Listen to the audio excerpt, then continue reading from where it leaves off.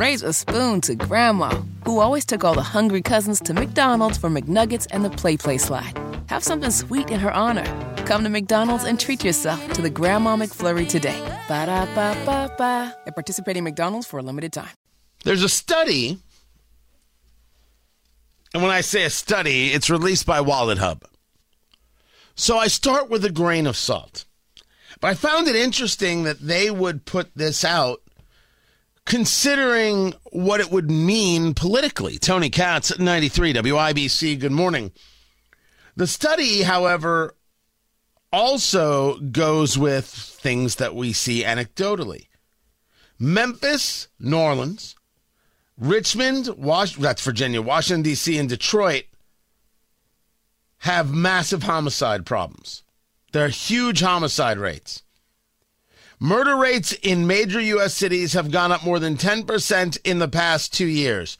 All of these cities controlled by the Democratic Party.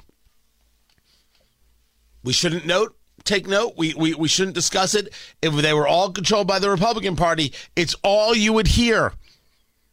It's all that would be discussed.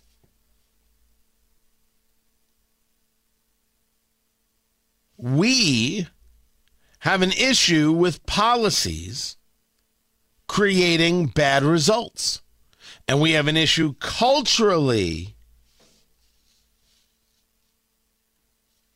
with policies creating bad results.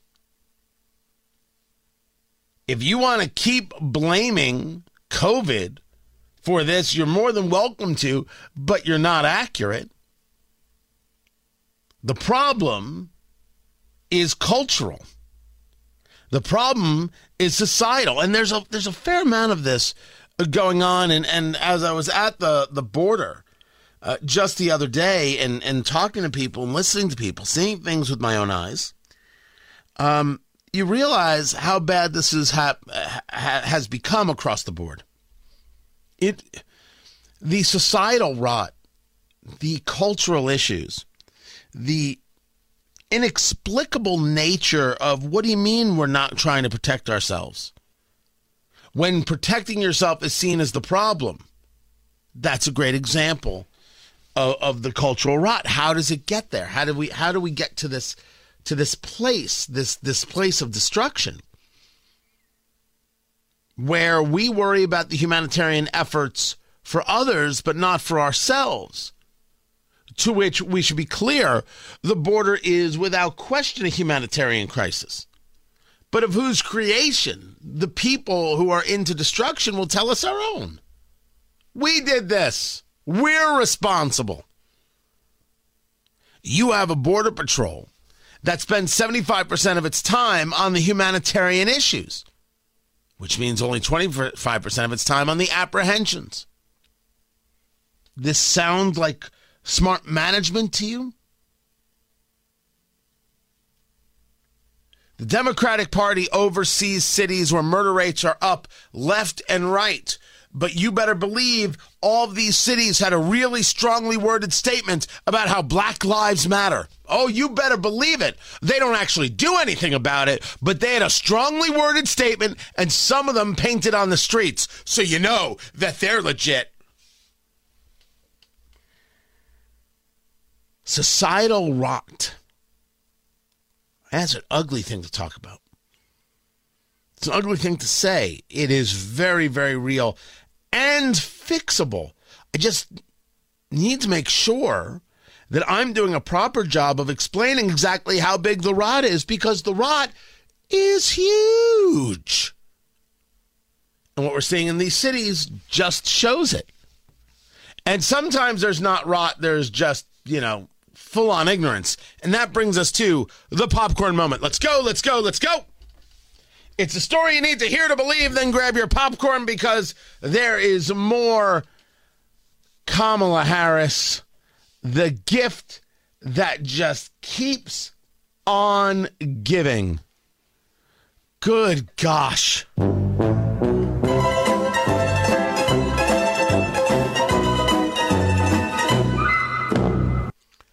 This is so lucky to be on the vice presidential ticket. I've got two here, and I should really play. I mean, could we? Maybe we'll play later. You know what I'm talking about, right? You know what I'm talking about, right? And now, it's time for everybody's newest game show. What's More Pathetic? It's a show where we take more than one pathetic thing, compare them, and you decide what's more pathetic. And now, ladies and gentlemen, it's your host, Mr. Tony Katz. Thank you. Thank you, everybody. Here's how we play What's More Pathetic. I will share with you two bits of audio.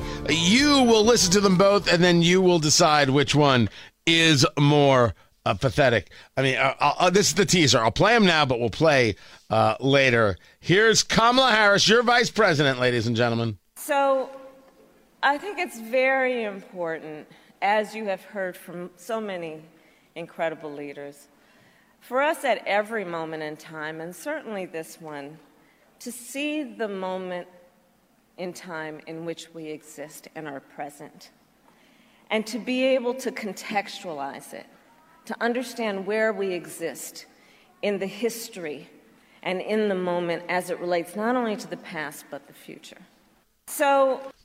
Well, I'm sold. You're in the moment, you're around the moment, you're through the moments. It's all about the moments and where we are in connection to the moments. Man, she's really talking some good language here. But then again, maybe it's not as bad as this. I also think of the Emmy Award-winning TV shows like Squid Games, which I will confess Doug and I binge-watched at home over a series of weeks. And I think of the actress, Yoon Ya-jung, who I met in Seoul last year when I convened groundbreaking South Korean women. She is the first Korean to win an Academy Award for acting. These are examples of the cultural ties and the intertwined history between our nations. That is your vice president in a joint conference with South Korea talking about our cultural ties and intertwined history, and her best example, Squid Games. No, Democrats, you've got a winner in VP Harris. No, keep her on the ticket, please. By the way, anything happens to Joe Biden, that's the president of the United States. Sleep well, America! Raise a spoon to Grandma, who always took all the hungry cousins to McDonald's for McNuggets and the Play Slide. Have something sweet in her honor. Come to McDonald's and treat yourself to the Grandma McFlurry today. Ba-da-ba-ba-ba. At participating McDonald's for a limited time.